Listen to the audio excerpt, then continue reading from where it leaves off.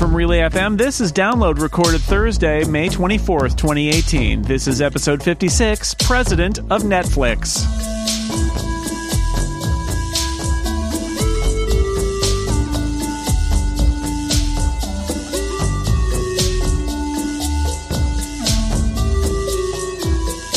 Welcome to Download, a weekly look at the most interesting stories in the world of technology and other stuff that you may care about. I'm Jason Snell, your host as always. I'm joined this week by two wonderful returning guests. Senior editor at Engadget and host of this excellent /film podcast, Devindra Hardawar, is here. Hello, welcome back. Hey, thanks for having me back. It's great having you here. Somebody else who I think you may have worked with in the past. Mm-hmm. And she was also on our test show and one of our very first shows, host of Rocket here on Relay FM, and of course, senior cloud developer advocate at Microsoft, Christina Warren. Hello, welcome back. Glad to be back. It's amazing. Yeah, we were talking about this before the show. I think that when we did the test show, it was my first week at Microsoft or my second week or something. And this is literally my first anniversary was 2 days ago as we're recording this. Yeah, it's amazing. Wow. It does make you harder to get on podcasts that happen during the business day, but I'm glad we caught you this time. We got you. Yeah. It's good. So there's a lot. Our document is overflowing. Stephen Hackett was putting it together, and he's like, "Yeah, there's a lot in here." But that's what we do. Sometimes it's just a packed week when you least expect it. So Stephen, thanks for putting it together. Yeah, it's funny this time of year, like we're in between developer conferences. There's not a lot of new hardware. It should be quiet, but as we will see, people are still doing stuff. Yeah. So we got to talk about it. There's always stuff happening, right? Computex is in a week and a half, so I'm prepping for that. And E3 is like right after that. So madness. And Apple is revving up its engines too. So there's a lot in the works. But yet stuff happened and we should talk about it. The most interesting stories of the week, as chosen by me and Stephen. We're gonna start with Elon Musk and Tesla. They are all over the news. The company has struggled to ramp up production of the Model 3, but actually broke this week was a story from Consumer Reports, who reported that Model 3 braking was worse than other cars in its class, at least some of the time, taking a lot longer to come to a complete stop than even a Ford pickup truck. Other car publications reported better results. Tesla PR said it might be external factors. But that didn't stop Elon from tweeting that the issue could be fixed with a firmware update that would be rolling out soon. He went on to say Tesla won't stop until Model 3 has better braking than any remotely comparable car. Not even in my notes here, but one of the things they did this week is even though the Model 3 is backed up with orders, they announced a new ridiculous, ludicrous, expensive version of the Model 3 because they would lose money if they just sold the cheap Model 3s that everybody pre-ordered. So they want to jump in there with the more expensive ones. It's funny, like this is before the Musk rant, but even in this statement, he sounds like a more erudite Trump. Basically, right? Like, no problem here. We got the best braking in the world. It's going to be better. We're gonna make it even better with our firmware update. Never admit weakness. What you're saying is they want to make braking great again. We're not saying that, Stephen. No. But this is his shtick, right? Like, I mean, honestly, he has the thinnest skin of any. I mean, tech CEOs. I was talking about this with a friend of mine, based around his rant, but really, it's fair to do this too. People in Silicon Valley have such thin skins and I don't understand it, but he in particular cannot take any criticism from anyone, whether it's valid or invalid. He cannot deal with it. I mean, he has a history of going after publications that write things about about Tesla that he doesn't like. And I mean, this is proof of that. It's just he wants to double down. No, we don't have any problems, but even if we do, we're going to make them better than ever.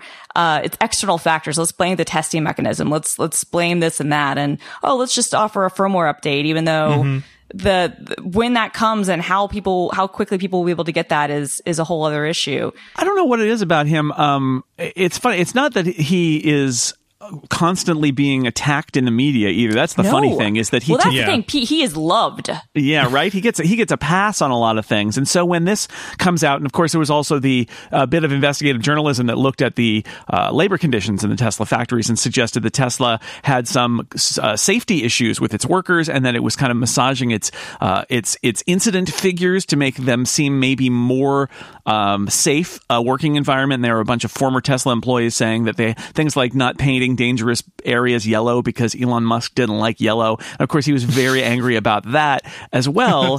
And he did do a rant on Twitter about it. But it's, I mean, he he's such an interesting guy. Stephen and I do a podcast on Relay called Liftoff where we talk about space stuff. So we talk about SpaceX all the time. And it's the same thing. It's such a dichotomy with Elon Musk where it's not like he isn't doing some amazing things professionally, but also he seems to have this other component of himself, which is that he can't help himself in making outrageous claims that are never going to come true, or that it'll take years longer to launch a rocket, let's say, than he says at first. He doesn't have to do that. He's doing enough amazing stuff already. He could just kind of like let it lie there, but he just can't help himself, it seems. And so when he boils over and he just says all the media is out to get him and they're all being irresponsible, I'm sure there are people out there who are out to get him, but I'm not sure that the kind of carefully reported investigative reports are that. No, and more and to go back to something you said earlier, I mean, he's been treated very well. He's been given a pass on a lot of things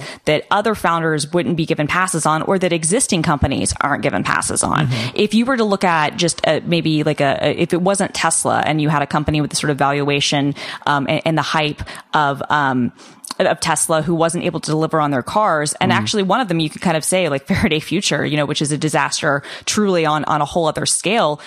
People came out hard against that from the beginning, but he's given pass after pass after pass after pass. And if anybody comes in with anything reported or even just saying, yeah, we didn't have a great experience driving and the battery didn't last as long as it needed to, he'll get in a 4-day war with the New York Times. He just, it's really interesting. It's a weird balance of like actually delivering, on certain things, right? Because Tesla was such a pie in the sky idea for so long, and it sort of worked out even despite the rough start. And he's done things. It's just, it's not enough for him to actually have those accomplishments. He has to try to one up himself and dig himself deeper into new holes. Didn't he also admit that the lower cost Model 3 is just like a thing that can't happen? He literally said they would go out of business if they focused on selling the lower cost Model 3s, which is the ultimate in teaser versions of it's like the whole teaser reason anyone models cared. of products, right? This was the low cost, and it wasn't low cost. It was expensive. No, it wasn't. It was the base Model 3 is more expensive than any new car I've ever purchased. But because I'm a cheap person, I guess is what I'm saying here. But even our minivan is less than the base Model 3 is, but they can't make it right now. They can only make it when they're making tens of thousands of them at a shot, instead of right now where they're struggling to do 2,000 or 3,000. Right. And so he admitted it, which is good, but at the same time it also feels kind of that's just another promise that they boast about all the pre-orders, but there are a whole chunk of them that they literally can't deliver until they get the factory up to speed. What you both are veterans of the tech journalism and tech blogging world.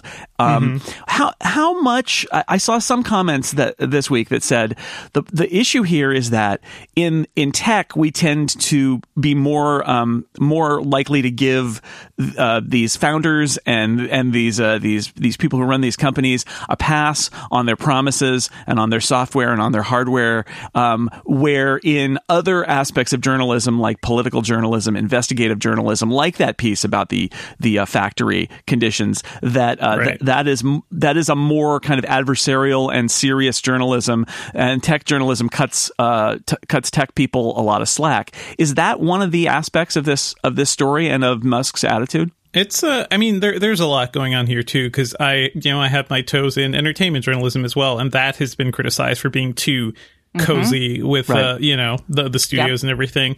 A lot of it's about access too. Like we're looking at political journalists now, in Washington, and being roundly criticized for, after the correspondence dinner, right? Like complaining that the jokes were too hard on the White House because, maybe these people are their sources. It's all about access. That's certainly a big part of it. These tech companies do kind of control like what media can get a hold of, especially the bigger companies like, Apple and Google and everybody. They have a really tight grip on all of that. So it's, there are investigative aspects of tech journalism. But I think also, Jason, you probably have a better sense of this too. Like, I think so much of the original side of tech journalism came out of like trade journalism, yes, which is a very, dry, specific thing. It's not really hard hitting. Yeah. I was going to make the exact same point, and I was actually even going to cite trade journalism, because that is where a lot of this comes from. And I think, and Hollywood is kind of similar too. You obviously have your trade publications, your varieties, your Hollywood Reporters, but even they have, over the years, tended to transcend more into more of the kind of, more promotional journalism that you tend to see on a lot of the other kind of film sites. And like you say, like a lot of it, just like with tech journalism, relies on access. So it can be hard, and it can, you might have, if your publication is big enough and has enough money, you might be able to have one person who is more of the trade access kind of person for a company, and a person who's able to be more adversarial, but not every place can do that. So yeah, I think that's part of it. But I think what's changing is that both the public is becoming less comfortable with how cozy people are being. And I think that maybe this is just my experience, but the longer I was doing kind of journalism, the less comfortable I was playing that role too. Because at a certain point, I was thinking, I'm not PR for this company. Like, that's not my job. My job is to report for readers, and I want to be fair, and I want to not take shots when they're not unwarranted. But if something is wrong, or if I need to be critical of something, I need to be able to do that.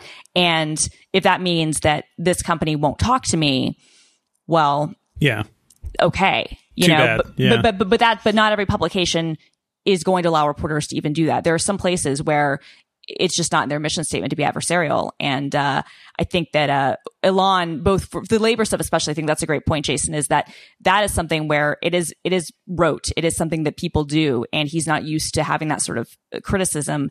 And once you have one person kind of maybe being willing to go out there and be critical, that makes it easier for other people to kind of come out of the woodwork and be like, actually, this is an issue too. Whereas otherwise, they might not would have been the first person to come out and criticize Elon.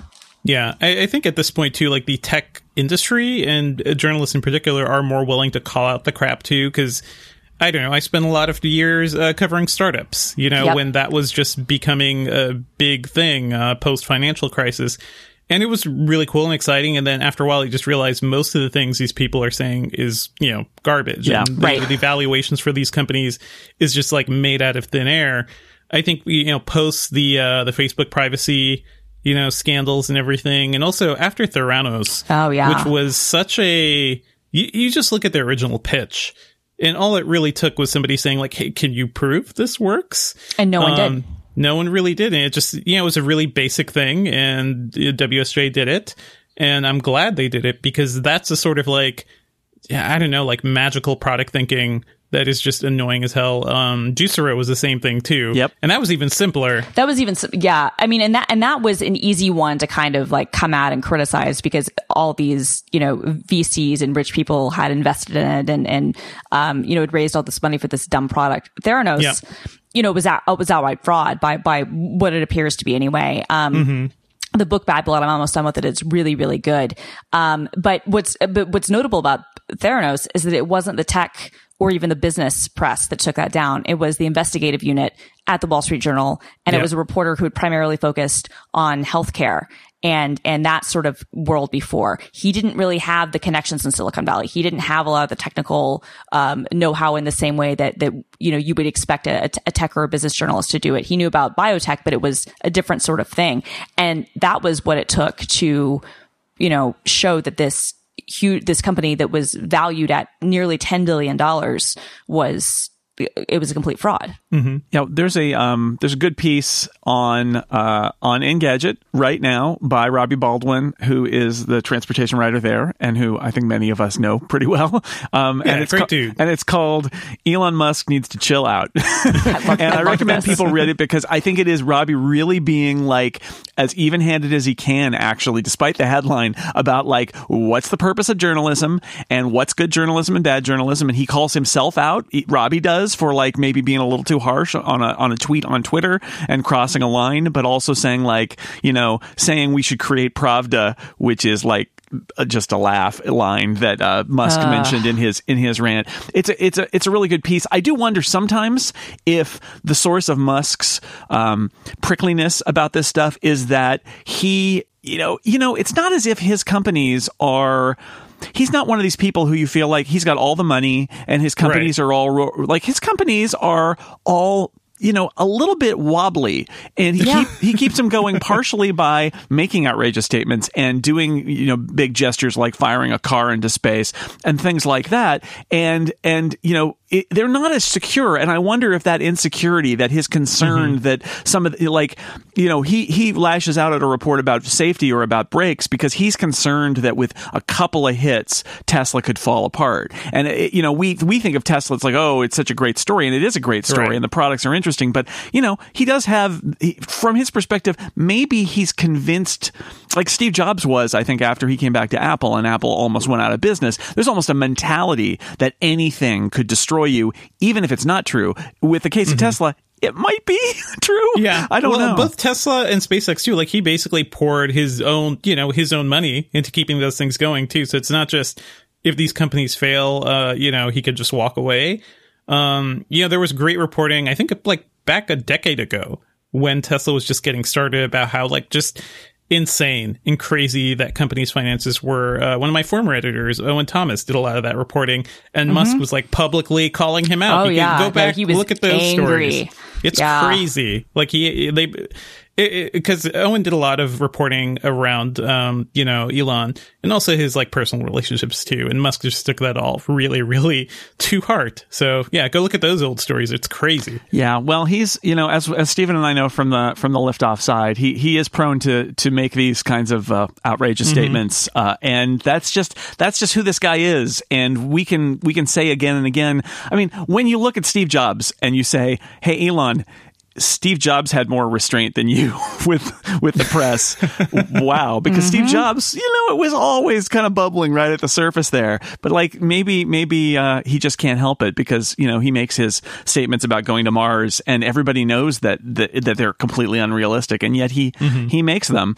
And, he doesn't have to because he could say true things that were reasonable and would be amazing, but he can't help it. So there's obviously something about Elon Musk. Well, we will keep watching what's going on with Tesla. It is a fascinating story as they try to get the factory, the factory is at the center of this. They need to ramp up production of the Model 3.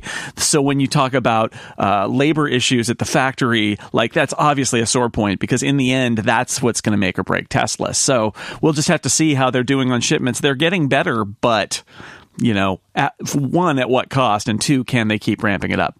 We will keep watching, of course. We have much more to talk about. I want to take a break briefly to tell you about one of our sponsors this week. This episode of Download is brought to you in part by Away.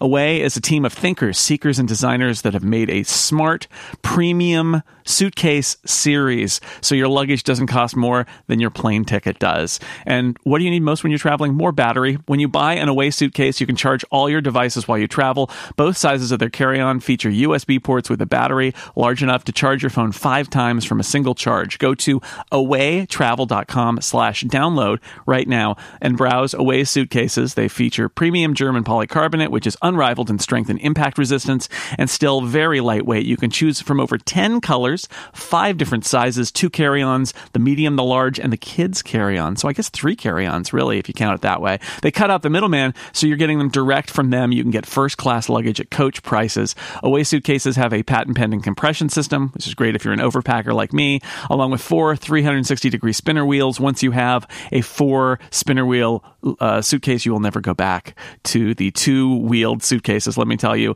Away carry-ons are compliant with all major U.S. airlines. They maximize the amount you can pack. They've got TSA combination locks built in. They've got a removable, washable laundry bag so you can separate your clean clothes from your worn ones.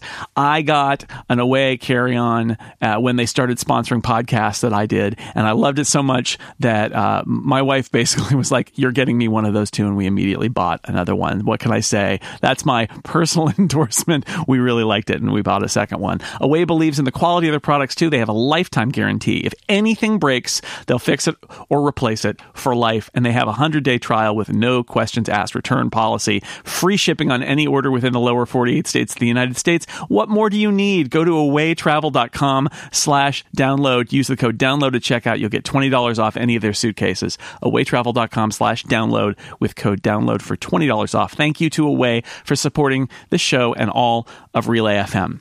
Okay, another thing that you two have in common beyond tech stuff is entertainment stuff, because I'm talking to Devendra of the Slash Filmcast, and I'm talking to Film Girl, right? So, yes. I want to talk about streaming media. There's two streaming media stories. There's a bunch going on here, but the two that I really want to focus on are there's one involving money, and there's one involving, money and deals. So let's start with the Obamas. This is a little kind of out of left field. I guess we're in the 21st century. Instead of presidents making, just giving speeches and making book deals, Barack and Michelle Obama have entered into a multi-year agreement with Netflix to produce films and TV series that might span all the way from there's unscripted reality-ish kind of shows, documentaries. Not much is known about the deal. The earliest we'll see any content out of this deal would be 2019. It might even take longer. It takes a long time to make TV. But I want your read on what this is that we've reached this point. What does an ex-president and ex-first lady making a development deal with Netflix mean? What's going on here? Christina, what do you think? I mean, it makes total sense to me. You were talking about figures that are very, very popular in the media worldwide. So there's global appeal, and so when you're Netflix, they need to look at not just people that will work well in the U.S. but potentially globally. Although they do make obviously certain region specific content as well. Sure. I think in a lot of ways, they're both charismatic. They're both photogenic. They have a point of view. They've been involved in storytelling and doing other things even before this. I think it's an interesting kind of direction for Netflix to go in. But if you've got these two people who are now out of the public eye, as it were, who you can do projects with, you were saying before, book deals and speaking tours, this just seems like a natural extension of that. I have to imagine that if, the Kennedys, if A, JFK had been assassinated, and B, if it were kind of a different era, you could see, Jacqueline Kennedy Onassis doing some sort of Netflix show, or at least JFK Jr. JFK Jr. would totally have had a Netflix show chronicling as he was building George. I feel like there's a public interest, and there's the potential for good storytelling. And for Netflix, it doesn't seem, they're going to be spending a lot of money, but they're spending billions and billions a year. So what's the harm in taking a shot at this? Yeah, they're also the Obamas, I think, have always done well with communication. Yes. Just in terms of getting their messages out and, having the right platforms. They kind of, revolutionized, their focus on social media, ahead of the first election, things like that. It makes sense, right? Basically, this is the best way to spread their message. And they're also starting that foundation as well, that nonprofit. So I think it all kind of ties together. And, if you really want to get the word out there, Obama's basically becoming president of Netflix now as our viewing ship. We're a nation of viewers, and it covers the entire world. How many subscribers does Netflix have now worldwide? It's it's pretty sizable. I think of it the same way that you think of Facebook, and it's what was it 1.2 billion, or is it over 2 billion now? Yeah. That is a huge platform. So anybody who has a big voice on it, I think, has the political communication sway of an actual politician too. Yeah, what I was thinking of what kind of stuff we might see, and I think one of the challenges is going to be how the challenge is to make stuff people want to watch, right? That's ultimately Definitely. it, because so much of what you see former presidents do is public service stuff. And again, I am not trying to belittle charity and public service and all of these things, not at all. Right. But there is this question of as something you watch on Netflix, do you want to watch a dry documentary? Do you want to watch an uplifting story about some particular area that the Obamas are interested in, but it ends up being you're taking your medicine? I feel like that's the risk here is Netflix wants people to watch this stuff. There has to be some level of entertainment value to it. It might, it might work out out fine. I think the seeing him on David Letterman's show on Netflix was one of those moments of like, oh yeah, okay, this I could see this. I could see how he might be involved in that and go, hey, Netflix, maybe that's an idea. Maybe that's what we could do. But do you think we're going to see stuff that's legitimately entertaining, or is it going to be kind of like, you know?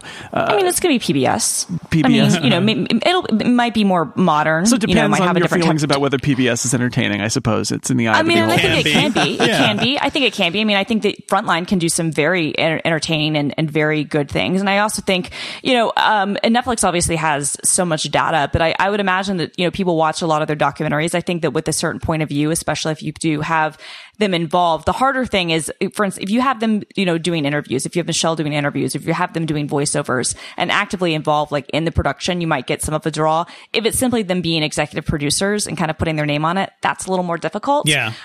Because Oprah's run into that, right? Like Oprah is amazing and she has a real eye for talent, but OWN, the network, that Discovery owns, hasn't really worked. The ones that do work are typically the ones where she's involved in some way, to the point that now, she's going to be a 60 Minutes correspondent. So I feel like it depends on their direct involvement, but I do think that they both have, as Devendra was saying, really, really good reads on media. I mean, that was part of why his campaign was so successful, and why he really became an international figure and internationally famous, is because they understand media, they understand optics, and this isn't going to be, what like the Reagans would have done, like this is going to be a different sort of thing. I mean, it's interesting because you could imagine in a world where Bill Clinton didn't have all the baggage that he has, that he would have been a great person to kind of consider to bring into those things. Now, obviously, there's no way you could give Bill Clinton a Netflix deal, but but Obama has that same sort of thing, and Michelle too, and so I think how successful it will be, I don't know. It also, depending on how much they're investing in it, it might not have to be that successful. They might just want to write it off as a prestige thing. We're working with the former president. I mean, that might be enough. That is basically Netflix's strategy right now. I don't know if you guys have seen a lot of their recent original movies. They are generally awful. Like, just so bad. Oh, they're so bad. So, but then you have like, oh, it's a movie starring Will Smith. So that's all, Netflix cares about. Right. For this whole strategy, by the way, it depends on like the writers and producers that the Obamas bring on board too.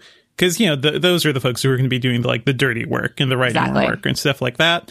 But yeah, watching him on Letterman, just looking at the conversation, Obama had with Anthony Bourdain in Parts Unknown, and just like, I would watch that. I'd watch, dozens of hours of a show of just like those conversations. And also making these sorts of like unscripted shows can be, they're not too expensive and easy to put together. You look at what like, Will Smith is doing on YouTube right now. His YouTube channel is amazing. And so many of them are just like him doing things and also like recounting stories, like how he became, how he landed the Fresh Prince. That story, it's like a 5-minute long story, but it like goes places and it's so well done and well edited, and probably not a, expensive thing to produce. So wouldn't be surprised to see a lot of things like that. Well, here's my pitch for the Obamas before we move on, which is I would really like to see, I'm not sure the chances of this happening, but I talked about presidents and their memoirs. I would love to see a show that takes historians and journalists and Obama and the members of his administration and walks through his administration from the beginning, right? Like as a series, and you could do a year, a season, and you got 8 seasons there, right? Because if they were willing to do that, especially if they were willing to let there be some hard questions and some criticism mixed in, I think that would be fascinating to actually have like an ongoing documentary series where a former president participated or even produced something that was analyzing, like looking back on what they did. And sure, the question would be how much of it would be propaganda versus how much of it would be more journalistic. But, the advantage of saying let's have it be journalistic is it would probably be way more compelling that way. And it might end up being, with the access that they would get, kind of fascinating. So that's my pitch for something that I think would be riveting TV. I'm not sure how likely it is, because I think everybody's always going to push them at least toward being the shiny, most polished, most positive that they can do. But boy, that would be, what an opportunity that would be. Get Doris Kearns Goodwin on the phone right now. I think that'd be amazing. I think for that, and I don't know how much they're getting paid for this, that sort of thing, that's worth like hundreds of millions, like that's because you would sell for, you probably get, for a book deal like that, you would definitely get, 8 figures. So I don't know, maybe not hundreds of millions, but definitely maybe like 50, 60 for something like that. So, but yeah, I love that idea. That would be amazing. So, speaking of money, by the way, we should mention the other story that happened this week that's totally bananas. Oh my God, this is so nuts. So we've been talking for the last many months now about how Disney is in the process of getting approval eventually to buy out most of Fox, mostly the film and TV studios and the cable channels and the regional sports networks, not the TV stations or broadcast networks, because all the buyers have been people who already have TV stations and broadcast networks. Right. And you can't have two networks. You can't do that. Yeah, the laws won't allow that. Kind of like too much, right? So we've all been talking about how it's Disney buying Fox, and then this week Comcast, who had already been rebuffed by the Fox board when they had made an offer last year because they didn't think it was as even though it was more money, they didn't think it was as good a fit as the Disney offer. They said basically we're going to offer cash and basically make a hostile bid to buy Comcast to buy Fox instead of Disney, and the money we're talking about here is like $52.4 billion in stock is what Disney offered, and Comcast says they're going to offer more than that in cash. By the way, there's a $1.4 billion penalty if Fox sells to somebody other than Disney, which normally would be an eye-watering amount, and yet when you say in this context, $52.4 billion, that $1.4 billion, it's like change in your couch. So what do you think about this? Is giants in the playground, right? I'm not sure. People talk about media consolidation. That's not the story here, right? Because it's just which giant wants to swallow Fox. It doesn't really change anything. So when you heard this story, what were you thinking? Surprise. Yeah. And also that I actually kind of feel like I was worried about the, Disney buying up everything. But for Fox, they'd probably be better off with the Disney stock, wouldn't they? Look at what's happening and what Disney's swallowing up right now. So I'm not even thinking of this as a consumer, but as like a business choice, it may actually be smarter to take that, $52.4 billion in stock versus, an upfront $60 billion.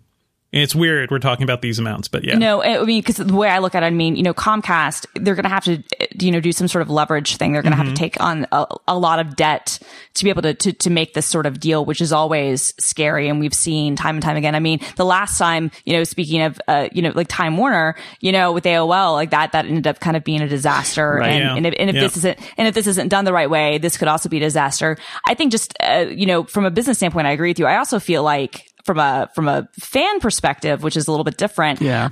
I'm much less comfortable with Comcast owning Disney than I am, or owning Fox than I am with Disney. Because Disney has proven to be, for better or worse, under the Bob Iger era, a very good steward of the things that it buys. They've been very good to Pixar, have let them kind of run on their own. They've done a really nice job with Marvel, I think, and also with now with Star Wars.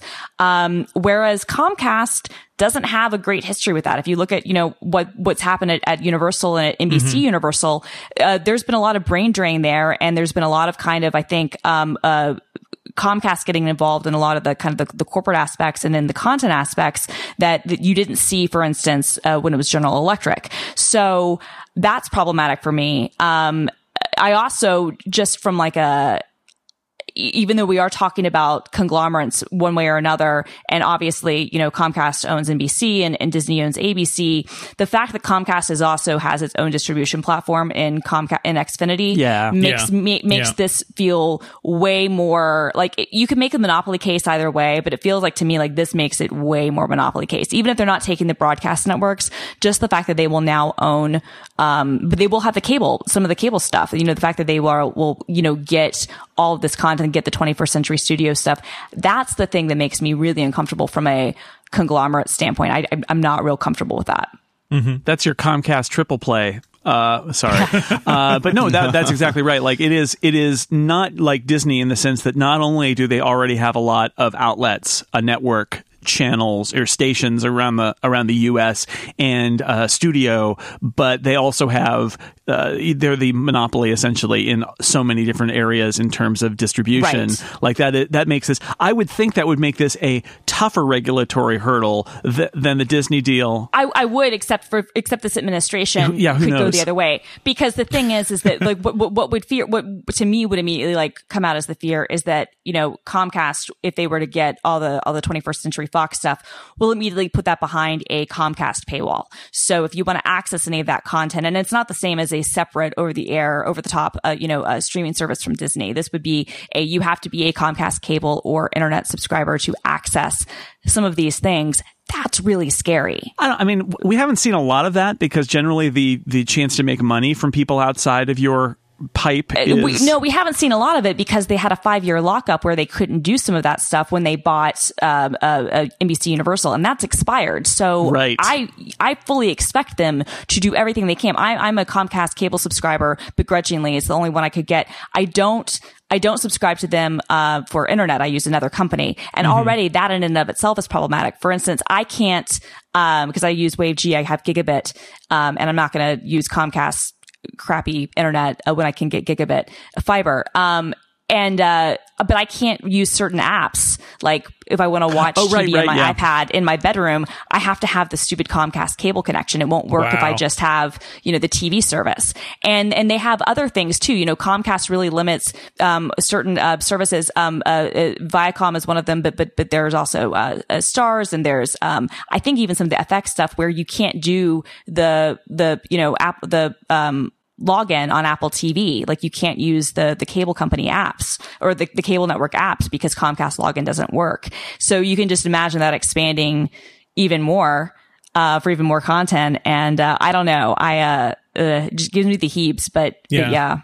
That's the media dystopia that we've all kind of been fearing, and just giving them that much control. And also like Comcast is bringing back bandwidth caps. Yeah. What is I can't even fathom how they're doing that today. It's just insane. Like I have friends who have a Comcast service that are, they're getting faster, but it doesn't matter if you're capped at 2 or 3 terabytes. I pay $50 a month to have an unlimited cable internet for Comcast because our cap was 1 terabyte, and I have 2 teenagers, and we went to 1.2 terabytes every month. So now I'm just paying them more to have unlimited, and it's ridiculous. Right. But yeah, that extra leg of the stool of the deal is certainly the thing that jumped out to me. That this is a more consolidated deal, media consolidation deal. It's not to say that the Disney-Fox merger doesn't have issues, right? Because it is media consolidation. It is sort of like one mega studio basically happening. And when you've got so much vertical integration in Hollywood already, where,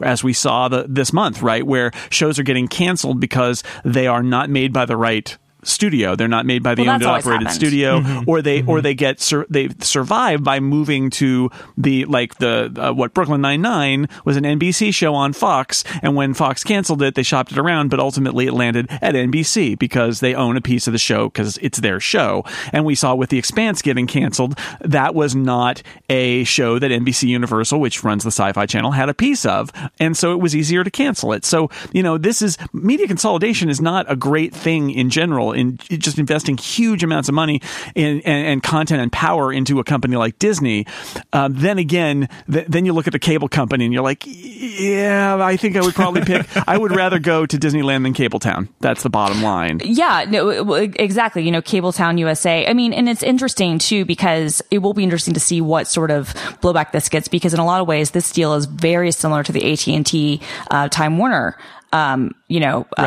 purchase. And that obviously is facing a lot of regulatory challenges. But I have a feeling because of how close how much lobbying the Comcast guy has done, that CEO, I can't think of his name, Brian Krause, is that his name?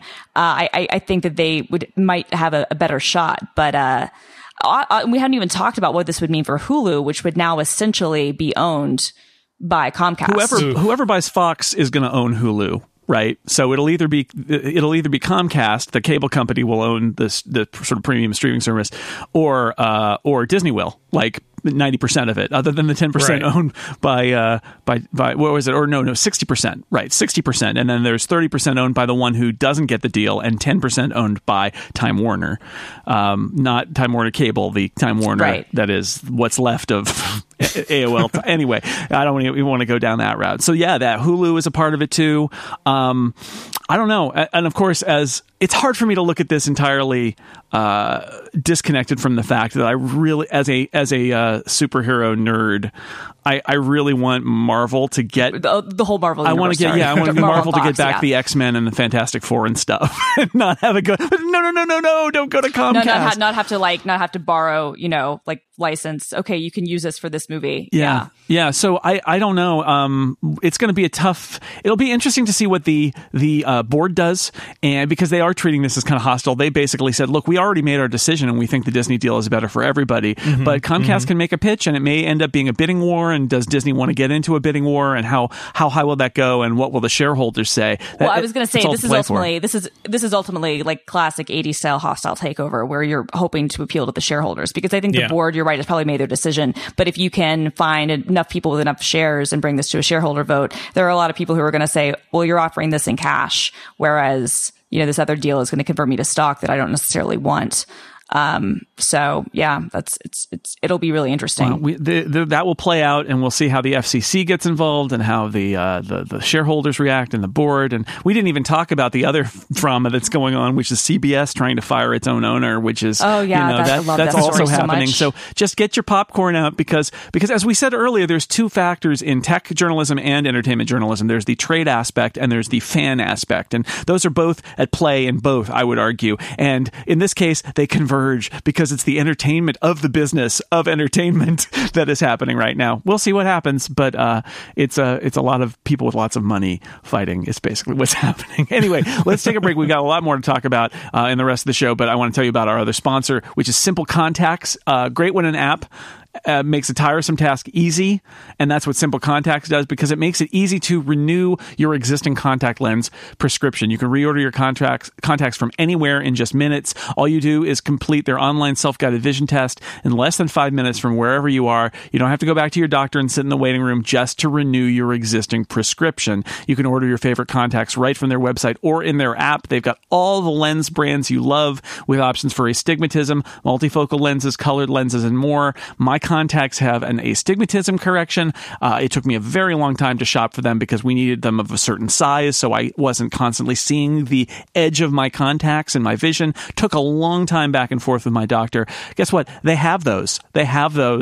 At Simple Contacts. I thought they would be hard to get. No, they've got all the kinds, basically. You can order exactly what you need whenever you want. Their vision test is just $20. That's going to be a lot less than if you have to go and have a full appointment at your local vision care center just to get the renewal. They can save you money and time. Now, it is not a replacement for your periodic full eye health exam. That you need to go see a doctor about. This is about checking that your current prescription is still valid and letting you renew your lenses based on that prescription. They're not writing new prescriptions. They're not examining your eye health. This is about refilling your existing contact prescription because you're out of contacts and you need more and your vision hasn't changed. As a listener to this show, you can get $30 off your contact lenses by going to simplecontacts.com/download or enter code download at checkout. That's simplecontacts.com/download or use the code download for $30 off. Thank you to Simple Contacts for sponsoring Download. Now, before we move on to our third topic, I want to tell you about the story that you might have missed, or should I say, the story you would have missed, but you keep getting emails about it,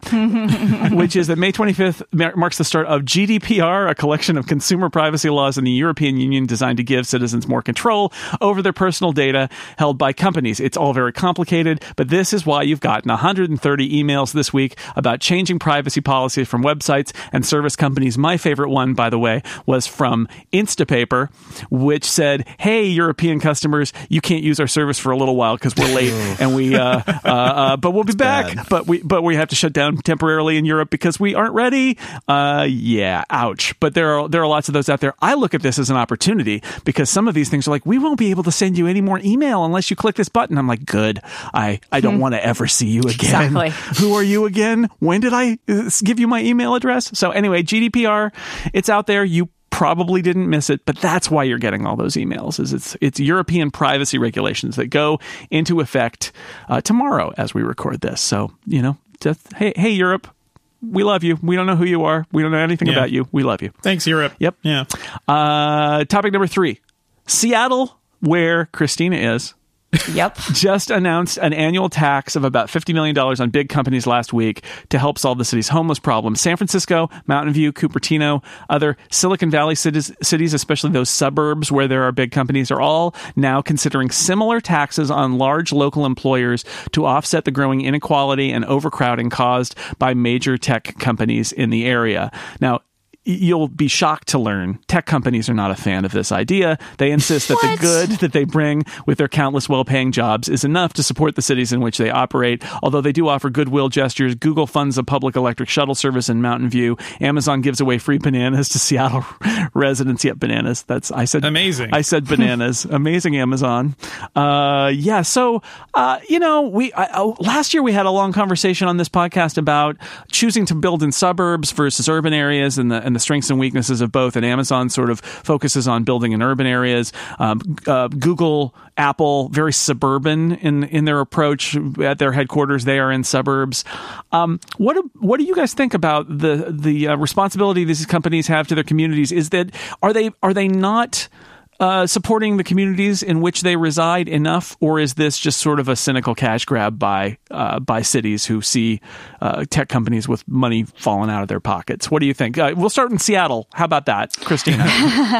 Yeah, no, I mean, I definitely think that companies can do more. I mean, it's interesting. So I work at Microsoft, and Microsoft is in a suburban city, Redmond, and I'm very positive that Microsoft gets significant, tax breaks and other things from the city. But I do have to say that from people I've talked to, anecdotally, like, Uber and Lyft drivers and other people in the area, people here seem to be much more happy with Microsoft and how Microsoft has treated the city than they are with, say, Amazon. Microsoft is investing a lot in the light rail that's going to be connecting kind of the east side and the west side. And, they run, shuttle services, using kind of public roads and stuff to, and using lanes to try to cut down on traffic, that sort of thing.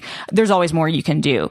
I feel like there probably is some cynicism in this, and the city boards, and I am a, Seattle, taxpayer, and I live in Seattle proper. There probably is some of that coming here, but I definitely do feel like the companies themselves can do more, especially when you are in these urban areas, because the income inequality is so large, and the housing issue in Seattle is significant, and there's a massive homeless problem too. I don't know if the tax will necessarily make all of that better, but it will certainly give the city more resources. I also think, though, that the cities themselves, or at least Seattle, immediately kind of let itself be not bullied, but it got in a fight of chicken with Amazon over this tax. It was supposed to be $500 a person. It's now $275 because Amazon said, "Okay, well, we're going to we'll take our ball and go home." Exactly, which honestly would have been a lot harder for them to do, to really do, but then I think the city let go. And what happened was that the city immediately caved. So I don't know. I feel like definitely these companies need to do more. And I definitely do feel like a lot of these companies come into these places, and in the old days, I think that it was kind of maybe more understood that there was an investment you needed to make in these areas that you are building in. Right. But now, didn't Nintendo buy the baseball team? They did. Like that, they did. That bought sort the Mariners. Of thing. Yep. Exactly. You would have that. And again, I mean, not trying to sound like a shill for my company, because I'm not, but like Microsoft has done a lot for the area. Whereas now, and I think that this is something that you see with newer companies or younger companies, is they go to these areas, and instead it's not what can we do for you? It's give us the best deals. How much of a tax break? What are we going to do, even if it long term isn't going to be beneficial to the city itself? Well, of course, Amazon had we're going to do a reality show, essentially, where all the cities try to compete to see how much money they'll give us to build a second campus, which it's funny in contrast with, I mean, you mentioned Microsoft's approach. Apple's approach with their additional campus that they're building seems to be much more behind the scenes, which I think is more appropriate than basically saying, let's just do a raffle and see what happens. No, because that's how it's always been done. Obviously, these negotiations always take place, but it's never been this public bidding process. And like you said, this reality show thing. And what I think that does is that then, puts the pressure on all these cities to make their pitch the most, they got to perform attractive. For Amazon. Right. Yeah. It's crazy because I've been to Seattle twice this year. And for the first time last year, lovely city. But the first thing that struck me upon going is that this feels like proto San Francisco. Yeah. This feels like all the issues I've had, visiting San Francisco and seeing like how the tech industry has, ballooned over the past decade, whereas San Francisco itself just seems to be getting, tougher for anybody who's not part of this tech class. It's really sad and disappointing to me. It's crazy. Like, you look at, like, it started with San Francisco, but also we're seeing the rise in homelessness in Seattle. Yes. LA, which is another big tech hub right now. It is a tech boom city. You go to, Santa Monica, all the tech companies are there. But also surrounded by all the homeless people, at, Venice Beach too. It's a really just stark contrast. And I think, like, in general, like, the tech companies, if they're actually members of these communities, they do have to do more and contribute more. The easiest way is just to tax them more, but then it's really up to the cities to actually do something good with that. And there's been a lot of criticism around San Francisco and, like, how the city just fails to understand and help the homeless as well. So this is like a complicated situation. But personally, I am, as somebody who covers tech and is just like kind of invested in where this world is going, it is kind of disgusting to see this like rampant success is not leading to success for everybody. And you see that from startup founders in San Francisco and the way they like talk about homeless people too. Mm-hmm. It's just kind of gross. I live in New York, and New York is not a one industry town. And I think that's what I really love about the city, right? We have tech, but there's also finance, there's also art, there's movies, there's, theater, there's everything. And I think like New York at least had a better sense of how to deal with its problems and not just let like these big companies take over, not just to give them all the tax breaks and not pay up for what they're taking. Well, even these at least the big cities are cities, and they are, even if they have a dominant industry, it's not dominant like it is if you're the city of Cupertino, where I believe some, Apple. Like what, 80, 90% of the office space is Apple. It is a company town in the truest sense in terms of the offices, right? But not in terms of the people who live there. Right. And I don't know how the finances work. I would say, like, I think a city like Cupertino needs to be getting a lot of money from Apple to run its city, and also to deal with the traffic that's coming in there, or dealing with the quality of life of the people who live in Cupertino, who are around there, presumably including ultimately Apple employees who will want to live close to where the offices are. I don't know whether the existing property tax, this is my question, is like, does the existing property tax give them a huge influx? That Apple built this enormous campus and spent billions of dollars on it.